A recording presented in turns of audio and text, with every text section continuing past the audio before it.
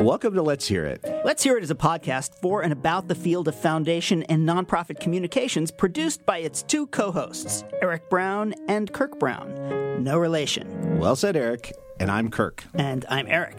The podcast is generously sponsored by the John S. and James L. Knight Foundation. We'd also like to welcome our newest sponsor, the Lumina Foundation. Thank you very much for your support. We're talking to people about their work and what's happening in the field with the hopes of making this growing arena just a little bit more accessible to us all. You can find Let's Hear It on any podcast subscription platform. You can find us on Twitter at Let's Hear It Cast, and you can email us at hello@letshearitcast.com. Let us know if you have any thoughts about what you hear today, including people we should have on the show. And please rate us on iTunes. Yes, please rate us on iTunes. And if you have a fun story to tell, we'd love to hear that too. Now let's get to the show. Welcome again to Let's Hear It. And Eric, we start this week with the very poignant question. If you're looking at a banquet table that's just full of the best possible treats, what do you label one of the best treats on the table? What do you start with? That's about what we're about to get. We've had a banquet, a feast of participants in this podcast. And I keep saying all these conversations are amazing, and this conversation is amazing. This conversation is amazing. They're all amazing. I love all my children. I love them equally, and I love this one a lot. So who are we about to hear? I had a great conversation with Fred Blackwell, who is the CEO of the San Francisco Foundation. San Francisco Foundation is a community foundation based in San Francisco, very well named, huh? But serves the San Francisco Bay. So it doesn't just serve the city of San Francisco. Right. It has a much broader reach than that. It's really a regional community foundation. And about 3 years ago, Fred, he had been at the foundation for about a year, during which time he worked on putting together a strategy to focus the foundation's activities on achieving racial and economic equity in the Bay Area. This is not the sort of thing that many foundations are, willing to attack or to take on. Community foundations have donors. Donors can sometimes disagree with some of the goals of a foundation, and it's just not uncontroversial. And Fred went into it with a happy heart and an enthusiasm and goodwill and good cheer that you can hear in this conversation. But he has, I think, helped drive the San Francisco Foundation into becoming a really important participant in the community on tackling these really difficult issues around equity. That's housing and jobs and transportation. And can you keep your communities connected in ways that allow them to continue to thrive and to continue to have people from a variety of economic backgrounds working and living and engaging with each other in productive ways? Those are the big questions that cities in particular are trying to deal with. And Fred is taking that on head on. Well, and the extraordinary wealth here makes these issues feel almost impossible. Yeah. I would say. Yeah. Fair? That is very fair. So full disclosure, you call Mr. Blackwell one of your favorite people. Yes, he is. He's one of my favorite people. And I think you're going to understand why. From the second he starts talking, one of the big complaints I have about our podcast today is that we are trying to time limit these conversations because this one, it didn't go on long enough as far as I'm concerned. Okay. Should we give it a listen? Let's. Welcome to Let's Hear It. My guest this week is Fred Blackwell, the CEO of the San Francisco Foundation. And okay, again, I always sound like a fanboy, but one of my favorite people in philanthropy. And I'm so happy that you've agreed to be on the show. So thank you. Thank you for having me, Eric. Pleasure. I'm looking forward to this conversation, I have to tell you. All right. I honestly don't know where to start, so I guess we'll just start at the beginning. You are a product of the San Francisco Bay Area. Yeah. And so you grew up in Oakland, is that right? I definitely did. Can you talk a little bit about what your life was like growing up in Oakland? Life growing up in Oakland for me was pretty amazing because I got to see the city from so many different angles. Yeah, you and I have had this conversation before, so you know that I grew up in a family of people who were, fairly active in Oakland from a social justice point of view. And so, I got a chance to, around the dinner table and through my work in the community and through the eyes of people who did a lot of work in the community, just get to know it from so many angles. I mean, my mom ran a nonprofit in Oakland that was focused in on reducing persistent poverty. My uncle, her brother, ran an organization called OCUR, the Citizens Committee for Urban Renewal.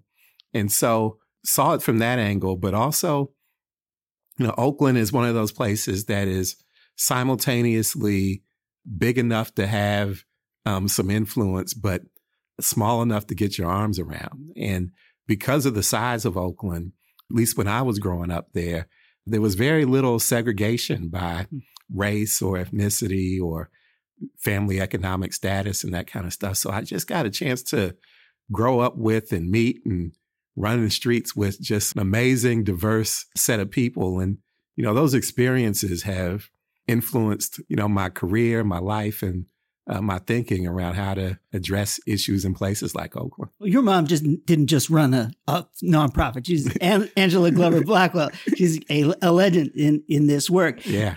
I kind of be like being, I don't know what, Shakespeare's son or like something like that. So, this incredibly, powerful and important person. Do you feel a lot of pressure to like make something out of yourself?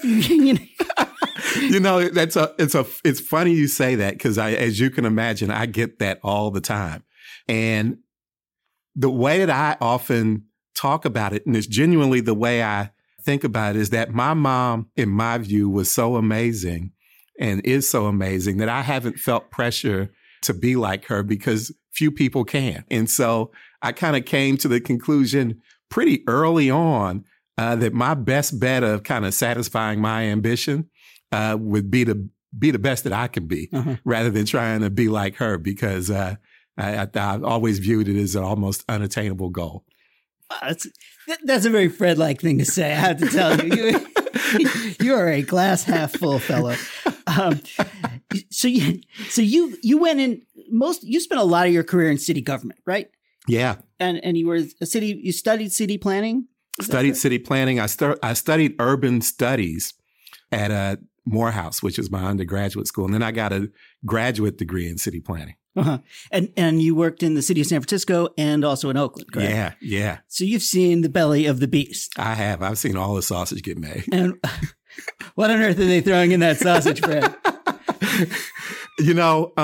Some rats. No, I joke about my time in local government, but I honestly feel like, it was some of the most rewarding work that I've been engaged in. And I definitely know that I would not be where I am today had it not been for the time that I spent there. So while it was definitely hard work and sometimes thankless work, it was, for me, very rewarding. And okay, here's a question. I've been dying to ask you this question for a really long time. Yeah. So you were very briefly the city administrator in Oakland. Yeah. So you were interim, and then your name's, and then very shortly thereafter, you got offered the job at the San Francisco Foundation. Yeah. Was that awkward? Oh, Eric, that was, well, just to answer your question, yes. Thank you for being so honest, Fred. What I was going to say before saying yes is it was one of the toughest decisions that I have ever made in some cases. If you ever Google me, one of the first things that comes up is that episode or that time in my life and the shock and all that was associated with it. Growing up in Oakland and growing up the way I described, pretty early on, aspired to have the kind of position in Oakland that allowed me to be in the room when decisions were getting made about the community. And it was the reason why I chose urban studies as a major. It was the reason why I chose city planning as a graduate degree. But when I got the offer to lead the San Francisco Foundation, I frankly saw it as an offer that I couldn't refuse. The opportunity to work in Oakland and in San Francisco in an organization that had a responsibility for thinking about the entire Bay Area seemed like the right place to be. It allowed me to utilize all the relationships and experiences that I had on both sides of the Bay. And the opportunity to come to an organization that was unapologetically social justice oriented in terms of the way that it approached its work in the Bay Area, with the kind of influence that the San Francisco Foundation had. Just didn't seem like the kind of opportunity that I should turn down. And I'd watched how long Sandra had been in this job and the people before her. And I also came to the conclusion that if I didn't take the opportunity, I probably would never get it again. Huh. Well, so we've had this conversation on this podcast before, but foundations are one step removed, or can be perceived as being one step removed for the job. And since you're a basketball fan, you were on the hardwood playing in the game, and now all of a sudden they sent you up to the skybox. You know, it's a nice skybox with a good bar, but it's still one step removed from Eric, work. I would just edit that a little bit and say it didn't be like being on the hardwood. I take local government as akin to being on the ice in hockey. It's a contact sport, man. Gotcha. Fair enough. Or maybe it's a basketball game with ice. There you go. Or something. Good and where point. they let the fights go on longer. That's right. Nobody goes. They don't send anyone to the penalty box. Maybe it's a steel cage match. But so what was that like? So you were really in the scrum. Uh-huh. I mean, the city was, I believe at the time there was a deficit. You were really, Oakland was a tough place to run. Mm-hmm. But I think a lot to be said for wanting to be in the middle of that. And so then you came over to the San Francisco Foundation, in which you had this look across the fields and things like that. What was that like? Was it a hard transition? Yeah, there were a few things that were hard about it. I would say, one of the things that I learned and appreciated in local government was the scale of the impact once you were able to navigate all the bureaucracy and politics. And there's really nothing like it. And, one of the things that I think about when I'm thinking critically about the field of philanthropy and nonprofits is how many of us think that we can accomplish the lofty social goals that we have without engaging local government. And so that aspect of it I missed. I also, I joked about it being a contact sport, but I learned a lot there too. I learned a lot about the value of conflict and disagreement in terms of often getting to a better solution for some of the things that we face. And so there were a couple of things that were different when I came to philanthropy. One was, I walked into the San Francisco Foundation. I'll never forget my first day. It was so quiet. I come from an environment where people were yelling down the hall and cussing at one another and engaging lively debate and discussion in the halls and around the workplace. And I got here and there were crickets, man. I almost wanted to turn over a table and create some conflict when I got here. So that was one thing. And I think the other thing that was a little bit different for me is I actually find philanthropy to be a place that's kind of conflict averse. Mm-hmm. People are very, from foundation to foundation, polite to one another. We can disagree with what people are doing and not really raise much of a stink about it. And because of the power dynamic that exists between foundations and grant seekers, you don't hear a lot of critique of your work. And so, there was one period where I think I was about a year in and somebody asked me how I was doing. And I said, I really don't know. And they said, why? I said, because it's been about a year since I've been yelled at a community meeting. But I joke about it, but it definitely was one of the things that I had to get used to. And, the politeness as well as the scale. We are a very large community foundation. I mean, our assets under management put us in the top 15 nationwide. But, because we, spend 5% a year and, we're facilitating the philanthropy of others. And on a good year, we're spending maybe, $150 million with the work that we are doing.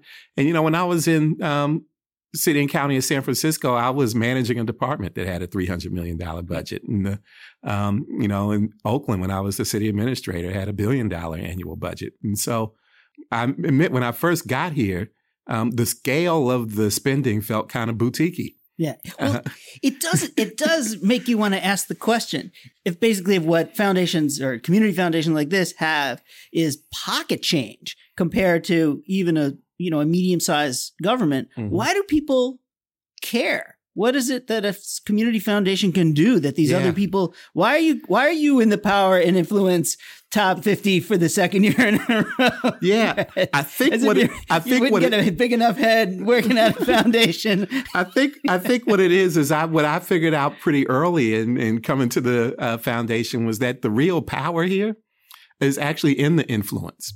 The power is in the fact that if you sit at the front desk at the San Francisco Foundation, you will see everybody from the pastor at the church in Richmond to the community leader running the nonprofit to a local elected official to a business person from the corporate community to a wealthy donor. We just get all walks of life here. And I think the real opportunity in managing and leading a community foundation is figuring out how you harness those relationships and get people mobilized and passionate about the things that need to happen in your backyard in order to make it a better place to live and work. And so I think the opportunity at the community foundations is to kind of take that part of your DNA that's about grant making and providing services to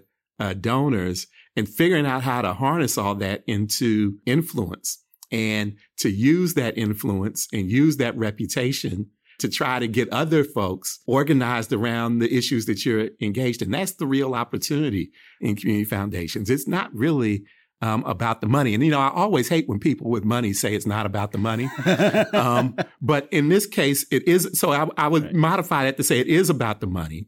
But it's also about how you use the influence that's associated with the money. Well, this is interesting because you're raising money and I would say that community foundations are in shipping and receiving. Yeah. You're raising it and you are responding to the needs and the interests of your donors. And at the same time, you are exerting influence by taking advantage of the partnerships that you can make and the relationships that you've created and then topping it up with a little bit of money. How do you play both sides of the check in that way? Do you feel like there's a tension involved in trying to raise money and meet the needs of your donors and at the same time have your own voice or not? I think that for a lot of community foundations, there is tension in that dynamic. But what is magical for me about the San Francisco Foundation is what I said earlier. It's laser-like focus on the Bay Area. And its legacy for being social justice oriented in that approach means that we have over time accumulated and attracted a set of donors that are really aligned with that kind of work. And so while I think some foundations or community foundations feel like the best way to approach the money in or the receiving side of the shipping and receiving is to be opaque as possible around what you believe in so you don't offend anybody or repel anybody. We think just the opposite. We think that if we are really crisp and clear around what we believe in and we can show people that we are moving the needle on those issues, that we end up attracting folks who want to be associated with that work. And to the extent that we end up repelling some folks, we think that the way that we're approaching it will attract more people than it will repel. And we think that that's been, that theory has been proven right over the last few years. Well, that's a great way of putting it. We're going to take a short break and be back with the second half of our conversation with Fred Blackwell. You're listening to Let's Hear It, a podcast about foundation and nonprofit communications, hosted by Kirk Brown and Eric Brown. Let's Hear It is made possible through the generous support of the John S. and James L. Knight Foundation and the Lumina Foundation. You can find Let's Hear It online at letshearitcast.com or on Twitter at Let's Hear It Cast. If you're enjoying the show, please rate us on iTunes so more people can find us.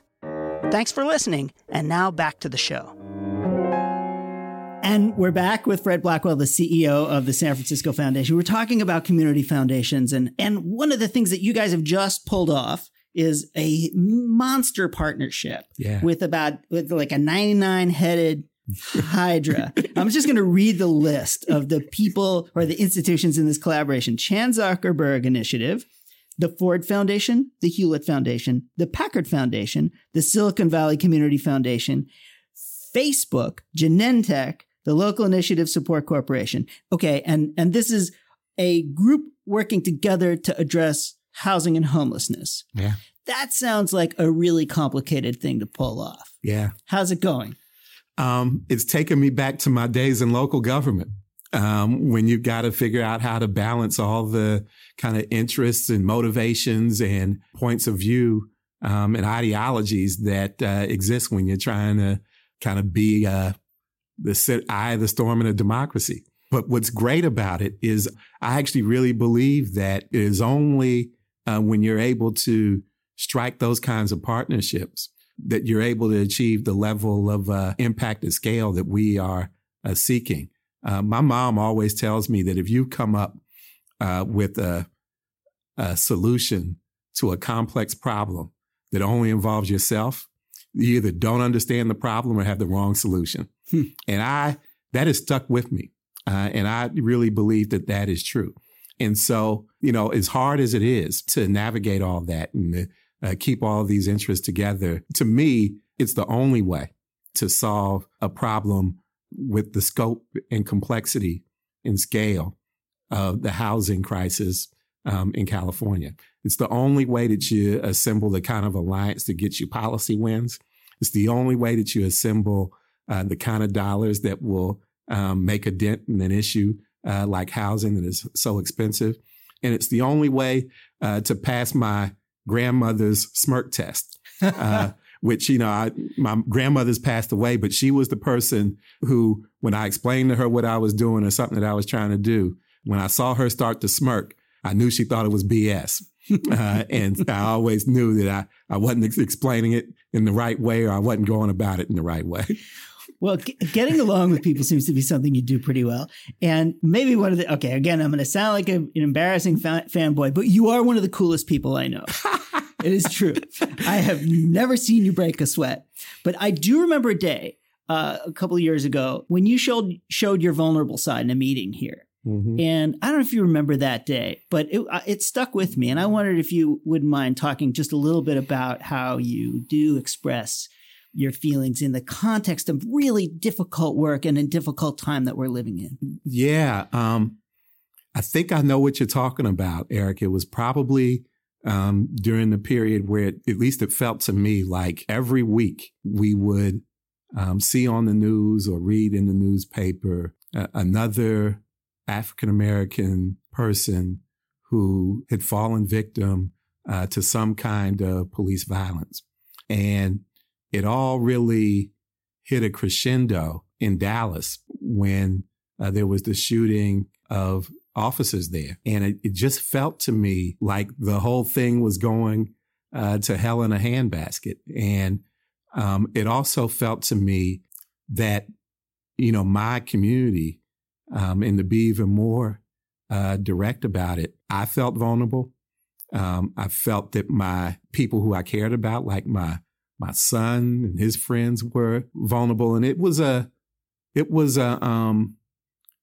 day when I was kind of overwhelmed with emotion. And the only other time that I have felt like that was when the uprising in LA occurred in response to the acquittal of the gentleman who assaulted Rodney King.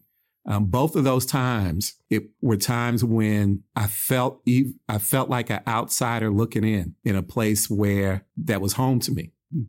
And that is a very painful feeling.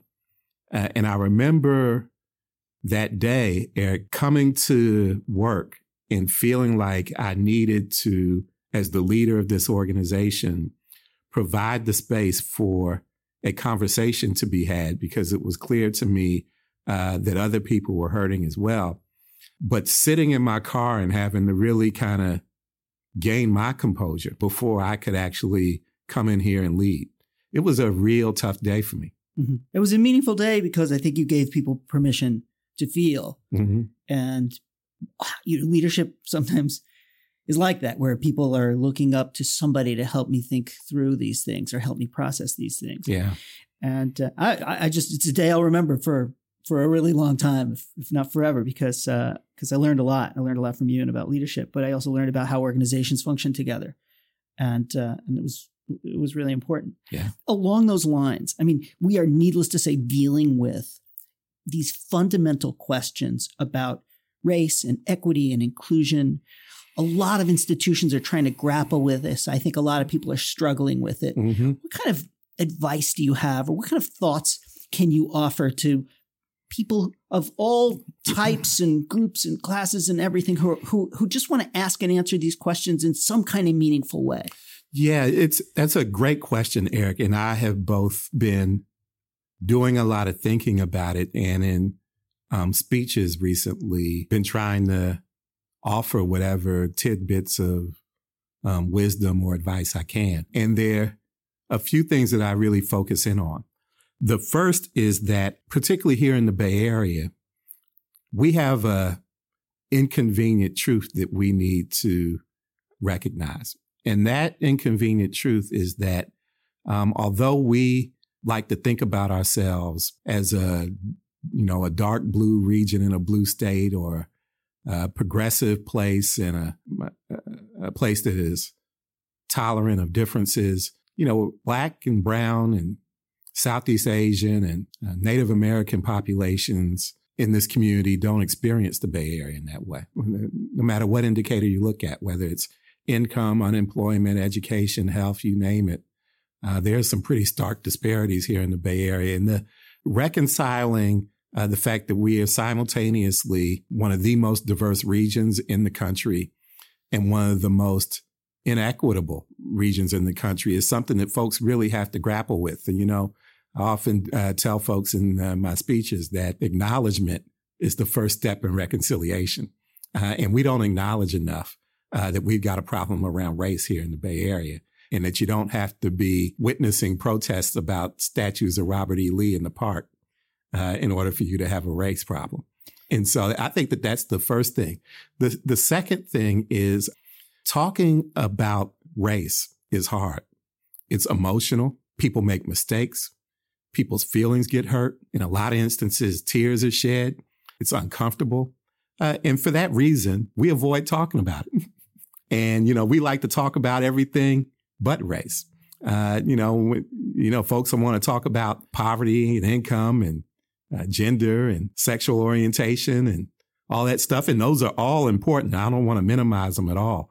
But when they are brought up as a way to distract from the conversation about race, that's a problem. And because we run from the conversation, we don't spend the time to develop a language that allows us to talk about it. And so we've got the second thing that I really focus in on is the fact that in order to deal with these issues, you got to get comfortable with the discomfort associated with the conversation and be willing to stick with it. And so I think that's the second thing. And then the last thing I would say is too much of the vision for the places where we work, the vision for the country, the vision for the state, the vision for local places like Oakland and San Francisco is based on some nostalgic view of what we used to be. And, the most egregious example of that is Make America Great Again. But, people on the left fall victim to that as well. We talked about earlier, I grew up in Oakland.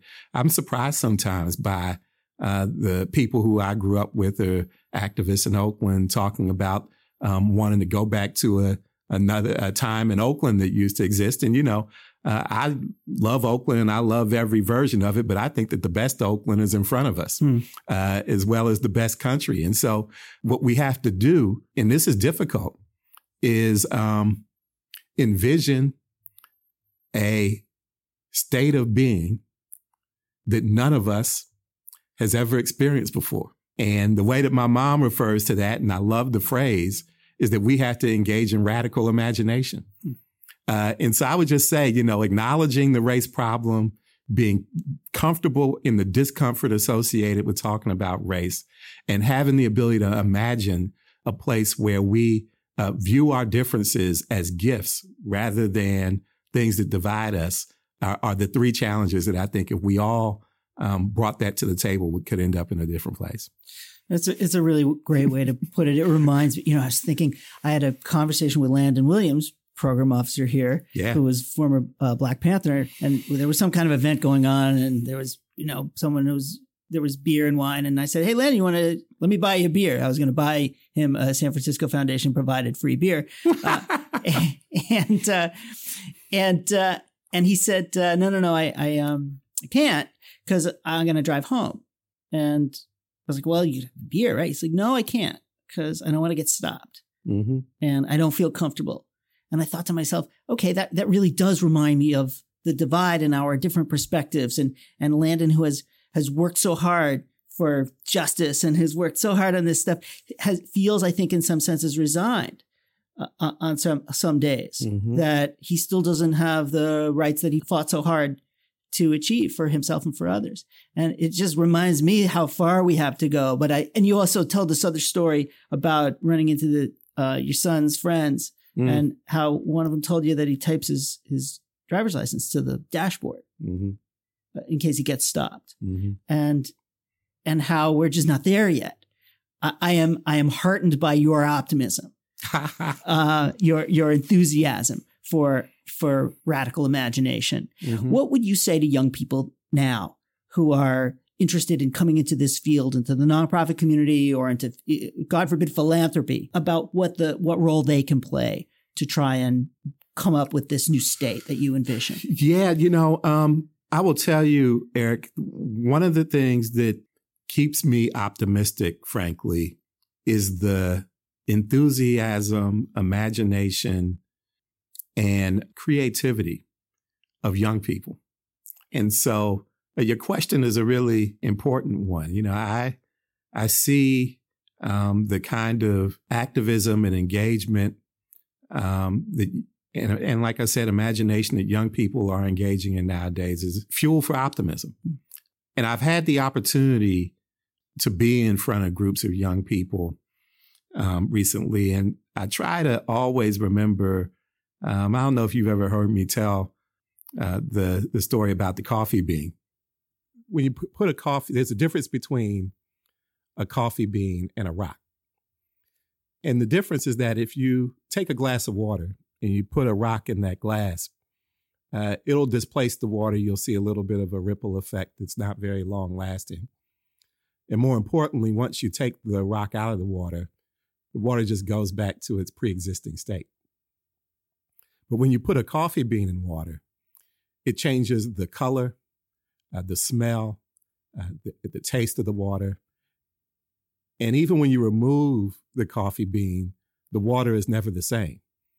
And so I always tell young people that story, and I always end with telling them wherever they go, whether it's in their workplace or in a community meeting or a community setting, to be the coffee bean and to have that long-lasting effect on the rooms and places that they've been in, so that those institutions are never the same as a result of their presence. You're such an optimistic guy, or at least so much of the time, you exude an optimism, a real sense of hope. What are the things that now, looking either back at your career or forward to the future, what are the things that give you hope? There are a few things that give me hope. One is, we just talked about it, the energy and enthusiasm of young people, and the fact that that energy and enthusiasm, at least at this point, is unencumbered by life experiences that tend to dampen all that. And so that's one of the things that gives me hope and optimism. And the other is maybe one that might surprise you, and that is change in this country comes about sometimes quite slowly, but eventually this country gets it right.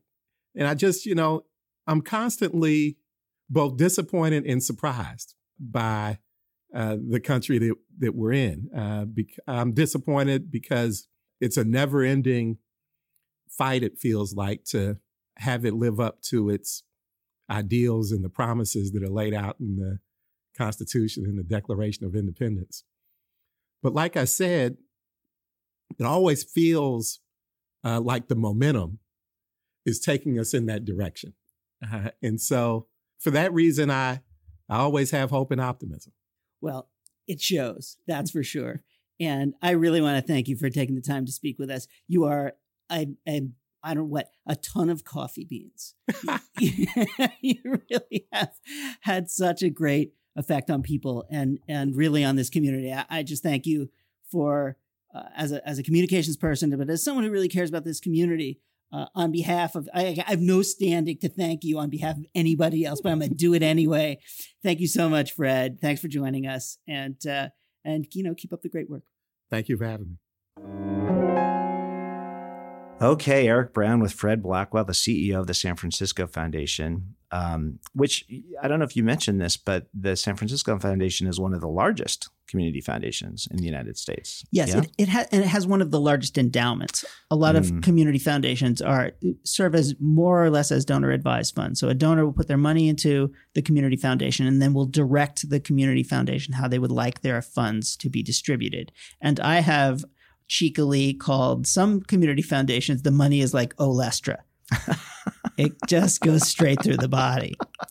Whereas with the San Francisco Foundation is different because they have an endowment, a fairly large endowment, and they are working with their donors to try and align the donors' funding around issues regarding equity. Not exclusively. Donors come in and they would like to sure, support charities that they care about or have long relationships with. That's perfectly fine. And they're very good at helping their donors do that. But they also have a very specific point of view, and they are working with many of their donors to connect their hopes and dreams, their philanthropic hopes and dreams, with these issues surrounding equity. And that's part of what this foundation does. And it's one of the largest in that regard. So we've had the conversation at times on the podcast about the interesting journeys people take getting into this field. We've got a twist here because Fred's got a fairly, I would say, famous mom. Yes, he does. So talk a little bit about that. And I'm wondering how long it's going to be before we get to have her on our podcast. Fred's mom is Angela Glover Blackwell, who is the founder of PolicyLink, which is an organization that is working, surprise, surprise, on equity. Fred has been living this issue as a resident of Oakland and as a member of the Blackwell family. His uncle is also an organizer for his entire life. And it's always cool and interesting when you have a famous parent and the famous parent produces a child who is every bit as dynamic and cool and smart and engaging as the parent, that some people will say, "Oh, I didn't know that Fred's mother was in the business." Yeah, exactly.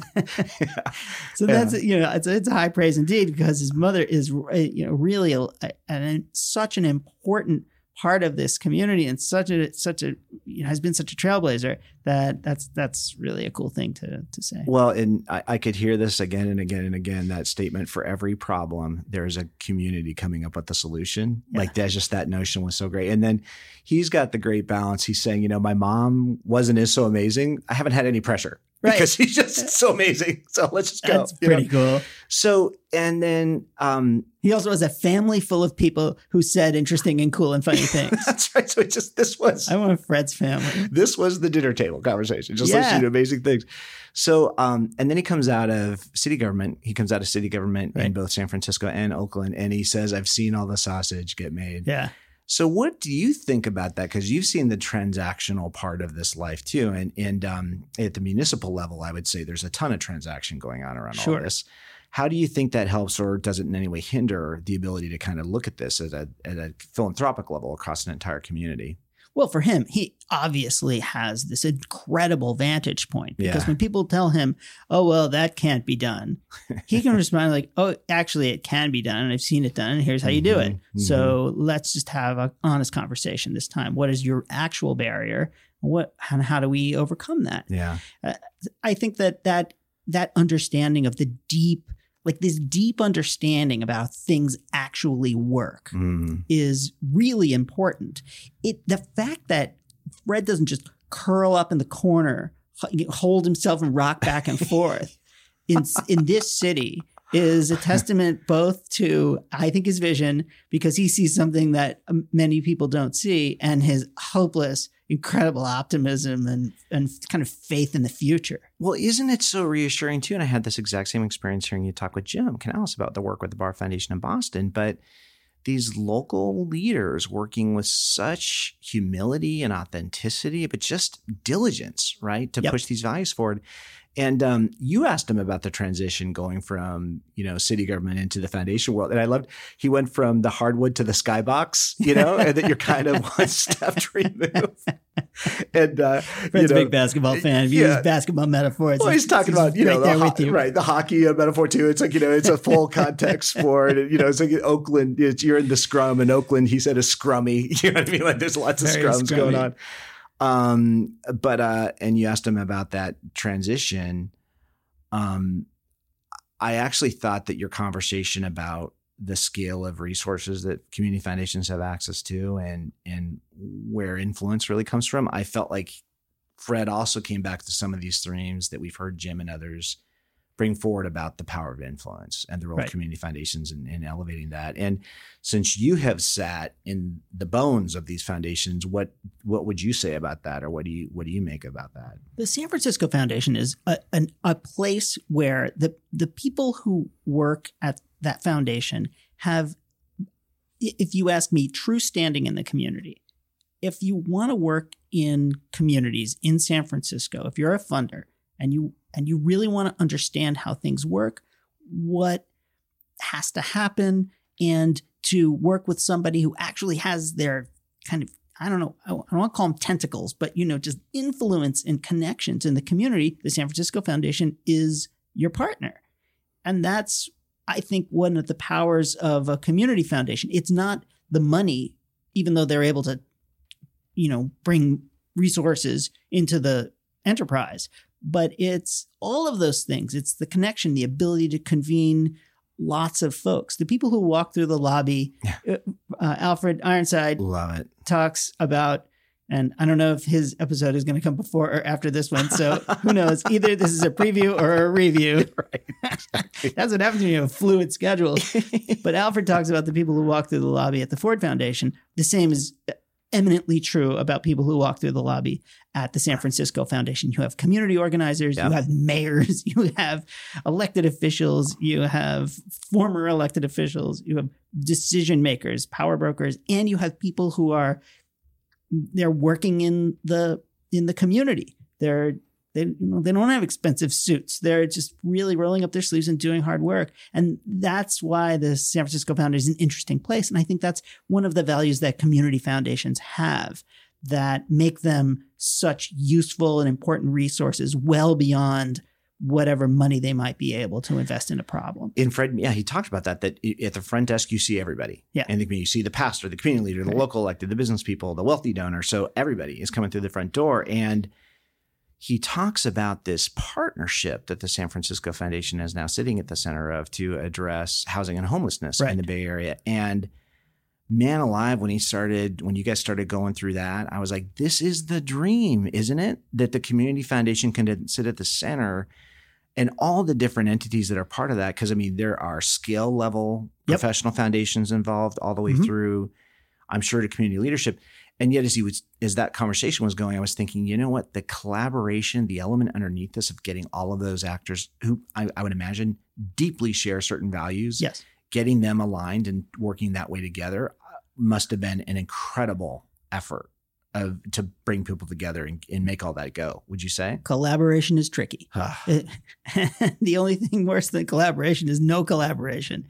And that's, he made that remark, a version of that, some family members, his mom. Yeah, was it his mom? Yeah, I can't remember his mom or his uncle, but like if you're not collaborating with somebody, and then either what is the problem is too small, or you have if you have a solution that only involves yourself, you don't understand the problem, or you have the wrong solution. Thank you, Kurt. Yeah, that's great. That's great. I need you to follow me around to remind me of stuff. That's great. It's true. And my old boss, Larry Kramer at the Hewlett Foundation, writes about collaboration. Mm-hmm. I think Paul Brest, his predecessor, wrote about collaboration as this is hard work. It is definitely hard work, but it is essential work. And I think that this collaboration has the potential to really, really produce some outsized benefits. Yeah. And then, a couple more things I'd like to cover before we unfortunately have to end this, but in terms of our time limits. But then you hit what I've come to characterize as the 20-minute moment in these conversations. Because this is always your driveway moment. It gets super rich.